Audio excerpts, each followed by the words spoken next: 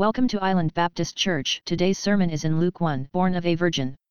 So we're in the book of Luke, and we're going to be progressing here, making slow progress, but nonetheless, importantly, methodically slow, because these early chapters are foundational for the entire Bible. The first two chapters of Luke, the first early life of Jesus, especially his conception and birth, are such a hinge. What good is a door without the hinge, right? And that's kind of where we are. You're at the hinge. The hinge needs to work. And so we're going to make sure that it's working today as we study. We're going to spend a couple of Sundays together over this topic of the virgin birth. And we've been looking at, like I said, the story of John the Baptist up until now, but now we're ready to consider the all-important, the pinnacle of these early chapters, which of course is Jesus' conception and birth. Jesus is human. That means he came to this world just like the rest of us humans, through the womb of a woman. But the womb that he came through was not like the womb that you came through or I came through. He came through the womb of a virgin. Makes him not just different in that sense, but also because of how he was conceived. And we're going to be considering that together. Many who have classed the virgin birth as a sideline, unnecessary doctrine. And I would say very simply, nothing could be further from the truth. It is a heretical lie that the virgin birth is unnecessary or an unnecessary piece of the puzzle. I brought up here a very important, this is the way I keep myself busy during church service. You know, when I get bored, I play puzzles. And how many of you like puzzles? So we always did puzzles in the wintertime. We always had something out. It was kind of a holiday thing for my family. If you find a puzzle that's like this, though, what do you do with it? Missing a piece. What do you do with it? Even if it's 1,000 pieces, so I've got a 1,000-piece puzzle and I'm missing, I've got 999. Isn't that a good puzzle? My family. We chunked it. This one only has, I think, 10 pieces, so I'm missing a big piece, right? You just throw it away because the poor kids in our nursery are going to, have a fit trying to figure out whether Noah had apes on the ark or not, whether they evolved, right? So it's slighting to say that the virgin birth is a piece of the overall puzzle, because somehow it may make you think that there's 1,000 pieces and there are more than 1,000. That somehow if I'm missing only one, it's not that big of a deal. And yes, of course, we would throw a puzzle like that away. It's more than that. It's a hinge. You throw out the virgin birth. All it's necessary, people say, is I believe in the death and resurrection of Jesus Christ. Let me correct you by simply saying this. If you don't believe in the virgin birth, the resurrection, death and resurrection of Jesus Christ become meaningless. One more regular dude who died and claimed a resurrection. That's all it is. You cease to have the virgin birth, you cease to have a Savior. You cease to have a Savior. You cease to have Christianity. There's no forgiveness of sin. There's no reconciliation with God. There's no being blood bought if there was no blood conceived. There is no answer for that. I mean, you simply cut the ground out from under completely of Christianity. It is not a sideline doctrine. It is mainstream as the crucifixion or the resurrection of Jesus. It's not for you to dispose of summarily. It is that important. Rabbi Zacharias wrote a book called The Questions I Would Like to Ask God. And in there he quoted one guy by the name of Larry King. Larry King, of course, not as a Christian. He's a Jewish guy. And he's this famous interviewer. And in that book, he writes of an interview, actually a question that was actually, Larry King is usually the question asker. And in this case, he got a question asked to him. And here was the question asked to Larry King, this Jewish man. He said, if you could interview anybody in history, Larry, who would you interview? Without thinking, his immediate response was, I would love to interview Jesus Christ. He said, really? Well, what would you ask him? And again, without thinking, he says, I would ask him if he was truly virgin born. So the guy asking Larry King the question said, really, why would you ask him that? He says, because it would change everything for me. Here we got this secular dude who's correcting Christians on how important the virgin birth is. It would change everything. It would define history, he says, for me. Yes, that's exactly right. History was defined in the conception of God's Son in the womb of a virgin. It is not a dispensable doctrine. It is essential doctrine. It's not a debatable issue either. Oh, you can either believe it or you don't. But one side is Christianity and the other side is not. We're going to see it here together. Let's take a look at it. We're here in Luke chapter 1. All right, y'all are. Let me get there. And we're going to begin down in verse 26. So we finish with the story of the conception and the process of birth of John the Baptist. And it told us in previous couple of verses above verse 26 that now Elizabeth was in her 5th month and that she had been 5 months kept in seclusion. I mean, you're 65 and you're pregnant. Who do you tell? Who believes you, right? And of course her husband can't talk, and so she's burning his ears off there in the back part of the room. So it says something here, though, interesting in verse 26. It says that now in the 6th month, so she was 5 months, right, and this is the 6th month. But the problem about it is the Greek is a very specific language. And it doesn't say her 6th month, it says the 6th month. The definite article, I would suggest to you, indicates something more than it's just her 6th month of pregnancy. I would suggest to you the possibility that it is referring not just to her 6th month of pregnancy, but to the fact that it was the 6th month on the calendar. Now, that's provocative for this reason. Because it's the month, as we'll see just right now, in the next verses we're going to read, in which Mary conceives. So if Mary conceives in the 6th month, which by the way is August in the Jewish calendar, we know when Jesus was born. Or I should say, we know when the month is. It can't be December, by the way. It never could be December. Do we all know that? Like, no one thinks it's December, do we? Much less December 25th. It was sometime in the warmer weather because they were feeding their flocks by night, and Bethlehem is high ground, 3,000 feet above sea level, and it's about the latitude of Oklahoma City. It gets cold at 3,000 feet Oklahoma City in the middle of winter. They don't keep your flocks at the field by night. Not just that, but also we have this as a possibility. So if he was conceived in the 6th month, that would have him born 9 months later. We back up 3 months, actually, from the month of conception. So that gets him born in May. That's interesting, isn't it? And we're not going to talk about it, but there you go, just to distract you from what I'm about to say. Now, in the 6th month, the angel Gabriel, the same one that talked to Zacharias in the temple, now shows up in Mary's room, was sent from God to a city in Galilee called Nazareth. Talk of anybody here from a tiny town that nobody ever heard of and nobody ever goes to because you've got to be going there to get there? Anybody from towns like that? Yep. That's Nazareth. Nobody went there because nobody was from there, because there's nothing to do there. There's nobody to see there. That's Nazareth. Nazareth is just the smallest podunk city you can possibly come up with. This girl, a virgin, engaged to a man whose name was Joseph, of the descendants of David, and the virgin's name was Mary. Coming in, he said to her, "Hail, favored one, the Lord is with you." It's nice to know that. Favored, and the Lord is with her, but it doesn't help her. Not any more than it would help you. You'd be scared to death. So was she. She was greatly troubled at this statement. Kept pondering what kind of salutation. So you're in a room by yourself, and all of a sudden a man in shining clothes shows up. It's not a good day for you. Scared. The angel said to her, "Do not be afraid, Mary, for you have found favor with God. And behold, you will conceive in your womb and bear a son, and you shall name him Jesus. And he will be great. He will become called the Son of the Most High." Unique title. "And the Lord God will give him the throne of his father David." So not only is he going to be the Son of God, he's also going to be the Son of David. And David's throne was on earth, right, in a city called Jerusalem. So Jesus' throne is going to be on earth in a city called Jerusalem someday. Okay? Very clear theology here. "And he will reign over the house of Jacob." How long? That's the Jews. "Forever. No end," it says, "to his kingdom."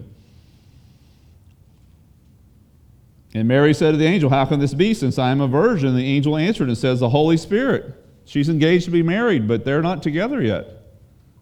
"I'm a virgin." That's the way babies don't come into the world, through virgins, typically.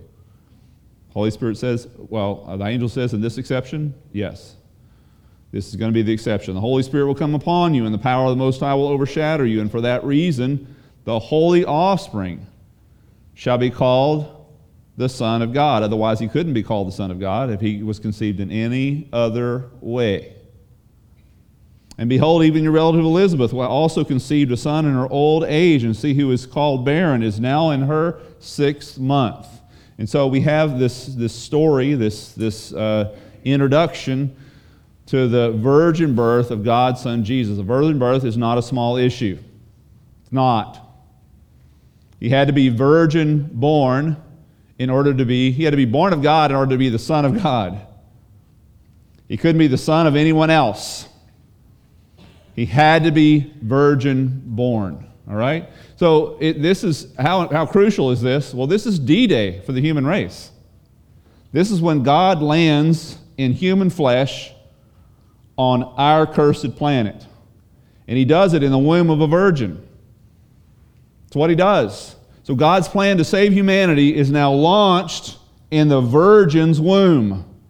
The plan that He had from all eternity to rescue us is launched in this inconspicuous, unlikely place. It's not how I would have done it.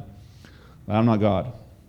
So Jesus had existed co-equal, co-eternal, of the same substance with the Father and with the Holy Spirit for all eternity. Forever. But in that state, right, God is spirit, and those who worship Him must worship in spirit and in truth. In that state, as spirit, He could not save us. In that state, He's not a Savior. Because see, he had to be able to take our place. I don't know if you noticed, but I'm not spirit up here. I'm physical. So in order to take my place, He has to become one of me. Does that make sense? How does He do it and remain God? So I got to have a God with an infinite God in order to take care of an infinite number of, effectively, sins and sinners. So how do I get an infinite God to a place where He can take a place of a flesh and blood sinner? God becomes a man. That's the thought process. God becomes a man. How can He be a Savior? He could not save us in the state that He was from all eternity. The plan of God was that He save us, but He couldn't launch that plan until Jesus became a man. He had to become a man in order to take our place. He had to have a body to be broken so that we could be made whole. He had to have blood in that body so that He could shed that blood to pay for our sins. But He also had to be God, else He's just one more man dying for an unnecessary reason. No, He was God and man, both the Son of God and the Son of David. Jesus' capability, listen, to save us was planned from all eternity, but it was launched in the womb of Mary. Jesus' capability, again, to save us was planned from all eternity. We're going to see that, how as soon as, in just a second, as soon as Adam and Eve falls, God announces how He's going to restore them. Just as soon as they do. It's like God's been knowing that beforehand. Yeah, that's what it means to be God. You know everything, and you always have known everything. Jesus' capability to save us was planned from all eternity, but it was launched in the womb of a virgin by the name of Mary. It's not a sideline issue. It is mainstream. It is massive. In fact, not to hold to it or believe to it means we cease to be Christian. Just flat out is. So Jesus was the firstborn. Yeah, we saw it last time. Jesus' birth is the first birth mentioned in the entire Bible. It's over here in Genesis, I've been referring to already. Genesis 3:15. So Adam and Eve fall. The snake and Adam and Eve are called to the carpet in front of God, and God pronounced curses and blessings and future prophecies on all three. I will put enmity, God speaking to the snake, the serpent, Satan. I will put enmity between you and the woman, not the man. There's a battle coming. And it's coming between the progeny of both these groups, one of the snake and the other of, not the man, the woman. Between your seed, his progeny, and her seed. Now wait a minute. Either God's had a senior moment, or He's forgot Biology 101, but women don't have seed. That's a male thing. It's what it means to be male. Or, that's in the natural sense, God is speaking about something that's not natural, something that's supernatural. Boom, you got it. Supernatural, He's speaking of a conception that is outside of the seed of men in a woman, and that one that comes, it says capital H, he shall bruise your head, snake, Satan. and you shall bruise his heel. Both are deadly blows. I stomp a snake on the head, he's dead. A snake bites me on the heel, I'm dead. So it predicts the death of the progeny of the serpent and also the progeny of her seed. Jesus did. He had to die to save us, you see. But it predicts this as this whole thing coming about, this process through this conception that is outside of the natural bounds of things. So he announces it. So from the very beginning, as soon as the man and woman fell from God's plan, God immediately announces how he's going to reinstate them. It's going to be through the womb of a virgin. Follow it? Okay. So no human took this seriously. This is the first prophecy and the first birth announced in the entire Bible. It's just the third chapter of Genesis. First prophecy and the first birth announced in the entire Bible, and yet no other person refers to that ever through the rest of the Old Testament. You think, well, wow, shouldn't they have it as like top priority? We're expecting the seed of a woman. They never mention it. They got amnesia, right? It's brought up one more time in the Old Testament, but it's brought up by God over here in Isaiah chapter 7. We saw this last time. We read it every Christmas, right? The Lord himself will give you a sign. Behold, the virgin shall conceive and bear a son. I'd say that's definitely a sign, right? Not a young woman conceives. That's how we all got here, isn't it? That's not what he's saying. If I say a virgin's going to conceive, now that's a sign, my friend. Otherwise, if I say, oh, a young woman's going to conceive, that's like saying, I'll give you a sign, you will see blue sky. It's like, well, blue sky? It's everywhere. Women conceiving is everywhere. That's how we all got here. But a virgin conceiving, now, brother, that is a sign, you see. That's a sign. Behold, a virgin shall conceive and bear a son, and you shall call him Emmanuel. So this God alone brings this up because it seems like the people can't pay attention to what God says. And isn't that true? Maybe you're shocked at this, but people don't pay attention to what God says.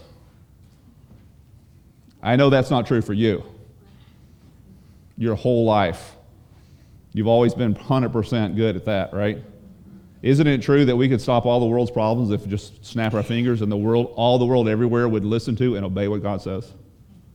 Wouldn't it flush everything out?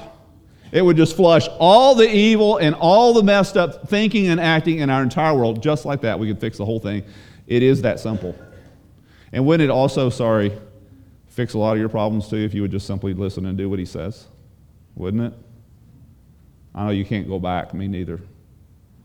But I can tell you going forward, I can't fix all your problems because even though you obey everything that God says, it doesn't affect your husband or your wife or your children or your friends or the nation you live in or the society you're raised in, and they're not obeying the Word of God, and so it is not going to stop all your problems, I'm sorry.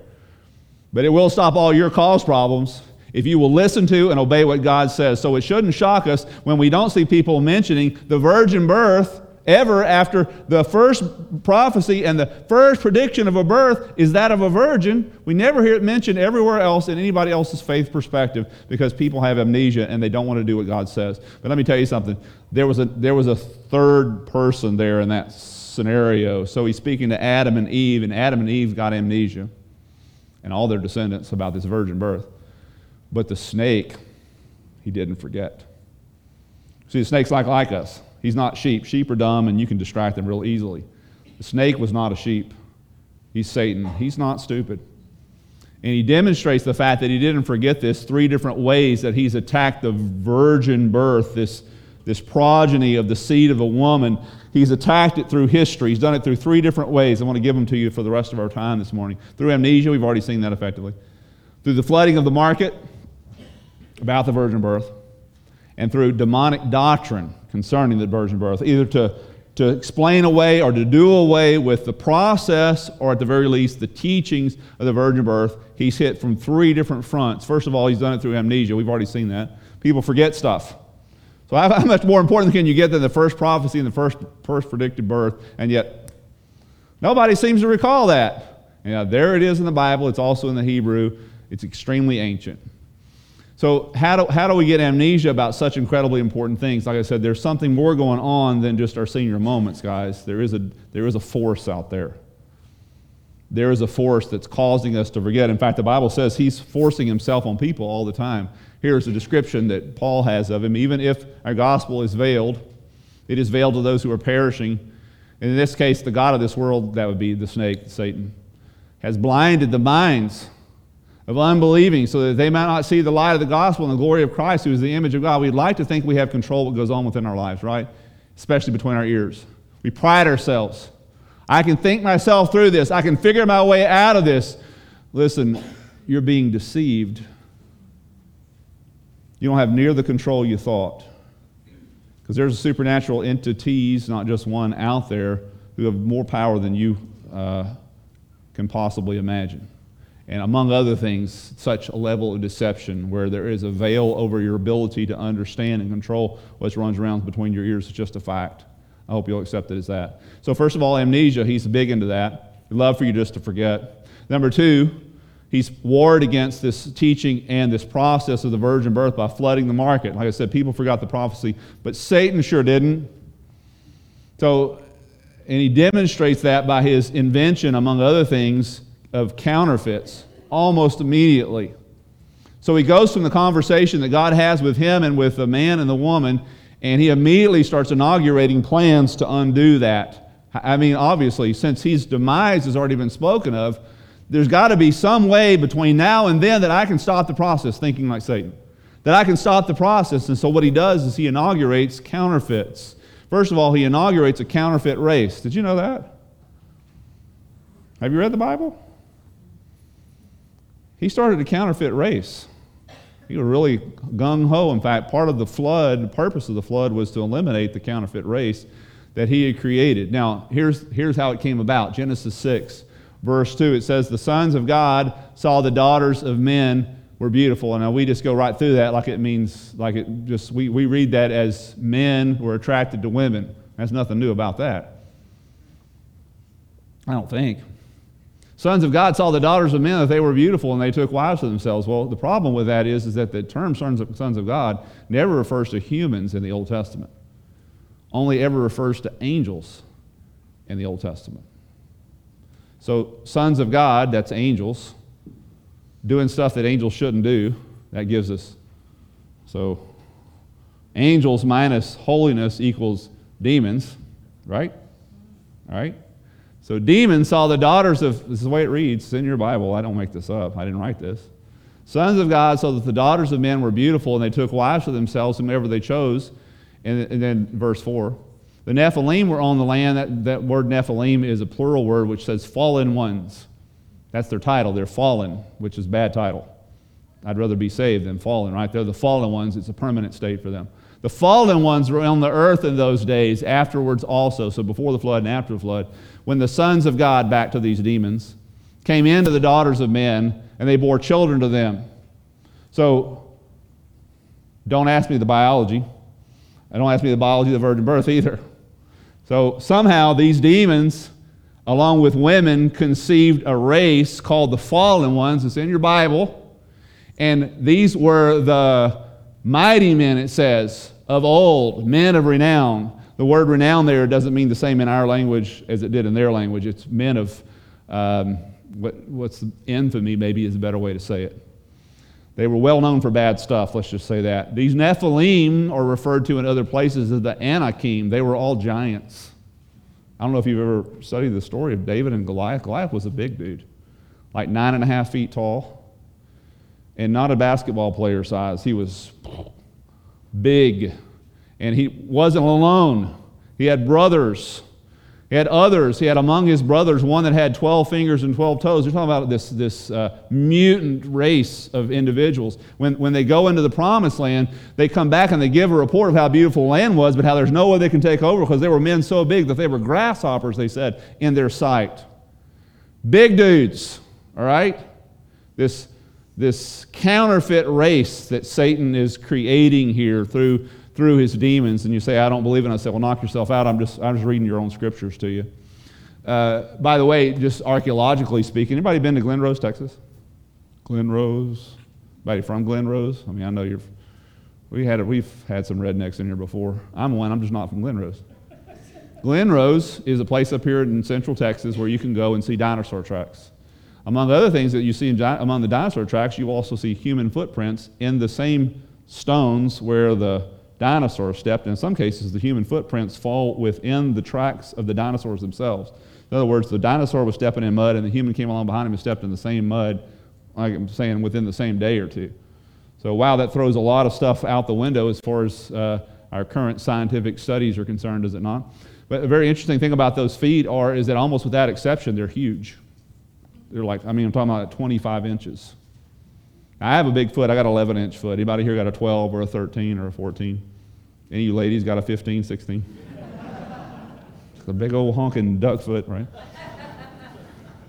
And I'm not saying that regular-sized people can't have regular-sized feet, but an 11-inch foot on me is proportional to a 6'2" frame. Proportional. So I got a 25-inch foot in stone in Glen Rose, Texas. How big was that dude? I'm thinking big, really big. It wasn't just a Middle Eastern thing. It wasn't just an Israel thing. It was an everywhere thing because that's what it says, doesn't it? And it may weird you out a little bit, and I don't know what to do for you. Like I said, it's in your Bible. I didn't write it. But why? So why would Satan promote a counterfeit race? Because that's his problem. See, I can't stop. Maybe I could stop the seed that's coming to destroy me by infecting the seed. There's no more legitimate seed anymore. So we undo the process. I poison the race so that there is no race to rise up and destroy me. And again, just thinking like Satan. So first of all, counterfeit race, well, that didn't work. God flooded the whole place and killed 99% of them. And then David comes along and kills the rest of them. And then after a counterfeit race, and this is what he's been promoting ever since, he came up with a counterfeit religion. Of course, counterfeits are such that, well, in order to make a good counterfeit, if I handed you a purple Monopoly $20 bill and you're working at Walmart, would you take it? Take it and call the guard and say, there's an idiot up here trying to give me a $20. On the other, that's not a counterfeit, because a counterfeit is deceptive. A purple $20 bill is not deceptive. But a $20 bill that in every way looks like a $20 bill that you've ever seen, but you've never been trained to discern counterfeits, I'm going to pass it off to you. That's what counterfeits do. Same is true in counterfeit religion. Satan creates a counterfeit religion that is so close to the real thing, but just short of it. And of course, the first rattle out of the box as soon as Satan starts creating religions is he creates a religion that has a supposed virgin birth. Long time ago. Like within Genesis, he does this. In fact, in Genesis 11, we're told the story of Nimrod, who creates several cities, not the least of which was Babylon. Babel, it says. He creates in that city this pyramid, this ziggurat, and it began to worship other things and climbs a tower to the stars. And of course, you know the story, God comes and confuses the languages because they were basically headed to come out of the flood. He had to destroy all the human race. And now they were headed back to this demise by worshiping these other things that they had created in their heads. And so Nimrod creates all this. His wife, whose queen, is Semiramis. Nimrod passes away. Semiramis continues to reign, but as queen, now she has no one. I don't have to answer to her husband or anybody else. She doesn't want to get married because if she brings a man into the story, then the man becomes king, and that kind of takes away her prowess. But she's not afraid of sleeping around. So, sure enough, she comes up pregnant. The whole world is like, oh, our queen, she's promiscuous. And so she creates this story where she says that her pregnancy is immaculately conceived. In fact, the story is, she says, that a sunbeam hit her, and that's how she conceived. And so her son, she names Tammuz, which is the sun, the child of the sun, effectively, in the Babylonian language. So, but now she's told this lie about her son, so now he's born, so now you got to create some kind of story about how he's special, because she doesn't want, you have to continue, once you lie one time about how you got pregnant, you had to lie continually about who this son actually is. And so that's what she did, and she created this whole story, this whole line about how he was special and how they were, both he and her, of course, she wouldn't leave herself out, were to be worshipped because she was the mother of this God, this God of the sun, and so this begins to proliferate. Of course, the story that she gives away and the worship, which is this pyramid, as the languages are confused, the people spread out all over the world, and they take both the architecture and the religion with them. So everywhere you go throughout the ancient world, you find two things. One, pyramid, and the second one was the object of worship. It didn't start in Egypt. It started in Babylon. You find them in Mesoamerica, you found them in Far East, you find them everywhere. You also find the same religion, this mother and child religion. So what was called in the Babylonian language Semiramis and Tammuz, that was her name and his name, when the languages began to change, they took within the same gods under different names. For instance, in Egypt, from Semiramis to Tammuz, you get Isis and Osiris. It's the same religion. It's just different names. Still, this virgin born, this immaculately conceived son, and this woman who's special because obviously the Son, God, saw her special for that reason. And then in India, you have, again, same gods, different names, Isi and Al-Sara.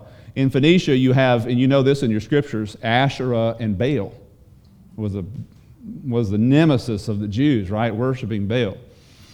In Greece, they changed their names to Aphrodite and Eros. In Rome, they changed their names from Venus to Cupid. Again, you had this woman who immaculately conceives. Where did they come up with that? It wasn't just of necessity because she didn't want to tell everybody she was sleeping around. No, there was a supernatural entity behind this. Have you ever heard the story of how Buddha got here? Here's his mom's story. She said a celestial elephant having 6 tusks entered her belly and slept with her, and she conceived, and this elephant, of course, was a celestial animal, God thing. And then 10 months, not 9 months, but 10 months later, holy cow, she carried him for 10 months, she gave birth to Buddha. Again, this whole scenario of supernatural conception and this immaculately born child. Why, of all the options you have in all the world to think of, why are the major religions coming up with the same story? Because there's a single mind behind it. Because here, what's the purpose in all this if we were to explore his mind? Well, very simply this. When God carries out his, in all due timing, his plan that it was announced way back there in Genesis 3, chapter 3, verse 15, that he would bring through the seed of a woman his Savior, who would be his very Son, immaculately conceived. When he brings him into the world, and the Christians bring this story to the world, what does the world say? We've already got one of those. He's flooded the market, you see, through counterfeit, so that the world, again, his whole ploy is to keep the world to himself. And he's going to lose that. But nonetheless, he is affecting that upon all of us still. And then there's one more thing. So if he couldn't get us through amnesia, and he couldn't get us through flooding the market, then what he's done, he continues to do all the way through, is introduce a demonic doctrine. And of course, he does that, and we're living in the days of demonic doctrines. And demonic doctrines are floating within our churches. One of them is that there was no virgin birth. It is demonic, it is deceptive, it is from the pit of hell. I don't know if I can say that any clearer. It's horrible. The Spirit expressly says that in the latter times some will depart from the faith. Notice, depart from the faith in order to get these doctrines. You have to leave something to get something else. Well, I'm still a Christian, but I don't believe in the virgin birth, the death, and resurrection of Jesus. You're not a Christian. You're not. And what you believe is not Christianity. Latter times some will depart from the faith, giving heed to deceiving spirits and doctrines of demons. These demons have been running around doing stuff for a long time.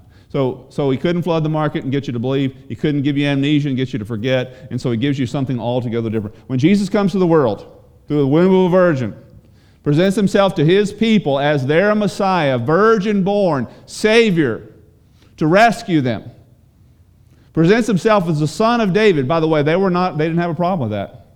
Descendant of David, there were lots of descendants of David. They didn't have a problem with him saying that. But as soon as he said he was the Son of God, they killed him. As soon as they said that. Because they didn't have room in their doctrine for any person to be born of God. But it's in their Bible. I just read it to you. It's the first prophecy in the Bible. I just showed it to you. God brings it up in Isaiah 7. It's there. It's always been there. But when he said that I'm the one, they killed him for it. They're no different than the theology of the modern atheists, or the modern skeptics, or the cultists, or the liberals that all denounce the virgin birth of Jesus. Recently surveyed Protestant seminaries, which is where our leaders, Christian leaders, are being trained, men and women. Only 50% of all the Protestant surveyed within seminaries, I'm not talking about churches, within seminaries, only 50% believe in the virgin birth. So if there's a fog in the pulpit, guess what happens in the pews? So much more than 50% of Protestants don't believe in the virgin birth. I don't know about Catholics. I'm thinking Catholics are not near that bad. Protestants, though, the truth of Scripture, listen, 50%, I mean, you need to know this. The truth of Scripture is not determined by popular vote. I don't care if 50% or 10%, it's irrelevant. Truth is still truth. Right is still right. Fact is still fact. The world's become a crazy place. Delusional. You notice that? If you haven't noticed that, then you may be a part of the delusion. Because if everybody's dreaming and you don't see them dreaming, then maybe you're in a dream. People are claiming, among other things, this is popular among our young people, popular among older people today, they're saying the terms of, well, they refer to things as being their truth. My truth, your truth. You heard that? My truth is such and such. Your truth, that's not my truth, but that's your truth. Can I just simply raise a flag and say that's the most crazy thing I have ever heard? That is insanity to think that there is a truth that can be only mine and not yours, or vice versa. That is insane. Because either it is both of ours or it is neither of ours, but it can't be one or the other of ours. There is no such thing as my truth and your truth. There just simply is the truth. And it's, whether you believe it or not, it's just simply true for you, and it's also true for me, and it doesn't require our vote, and it's not a votable issue. Here's an example, and just as an example. The earth that we live on currently is 79,000 miles in diameter. That is the truth. That is not your truth. Neither is it my truth. It is simply the truth. And we can all get together and vote and say, that is not the truth, but it doesn't change the truth. The truth is it's 79,000 miles. In fact, the truth is that you can multiply the diameter of the earth times 11,750, and you get the exact distance from the earth to the sun. That is the truth. That is not your truth. I don't believe it. Fine. It is still the truth. The truth. Likewise, the truth is not determined by popular vote. In the simplest of terms, God asks us to believe the truth, that His Son was born through a virgin womb. It is not your truth. It is not my truth. It is the truth. You take it or leave it. But if you leave it, listen, you are not Christian, nor is what you believe Christianity. I'll make that perfectly clear. It is not. What you are believing, though, is doctrines of demons. You're being deceived. It is not what the Scripture teaches, the doctrine of demons, and they are all liars. The truth is that God came to the world and landed on D-Day in a womb of a virgin. Her name was Mary. And that was the inauguration of His plan to save the world, and He did it no other way, and that is just simply the facts. And the quote that the angel gives to Mary over here in Matthew chapter 1, verses 22 and 23, reminding Mary, or actually in this case Joseph, reminding Joseph of the virginity of Mary, that she's legitimate. So she comes up pregnant, but she's married to Joseph.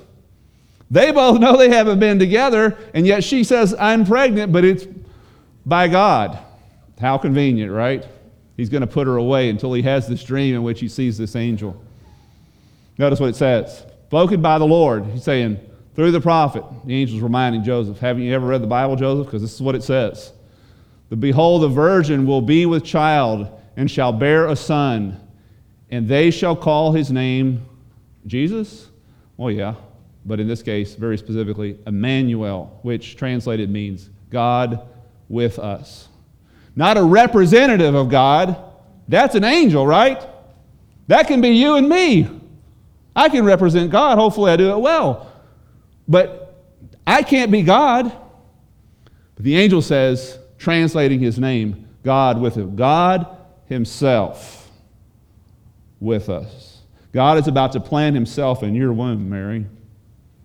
And you're going to bring forth bodily God Himself, who and only can be the Savior. I'm going to ask you please to bow your heads and close your eyes with me as we conclude this morning. God's truth is to be taken for what it is. Take it or leave it. Believe it or drop it. But please don't say it doesn't say what it says. God, You are a God of Your word. You say what You mean what you say. I know we can't wrap our minds around everything. We can't biologically explain how a virgin conceives. But it must not be important because you left us without it. What is important is that it did happen. And that you launched your plan to save us, the plan that you had from all eternity. But you launched it through a virgin's womb, the conception of your Son. It became a person like us to take our place, a body so that he could be broken to make us whole, blood so he could shed it to cleanse us of our sins. The Savior himself, who was to die to do those things and to rise again, proving that he is the Savior. Today, God, we have the great assurance that a man is sitting on the throne of heaven, ever to intercede for us.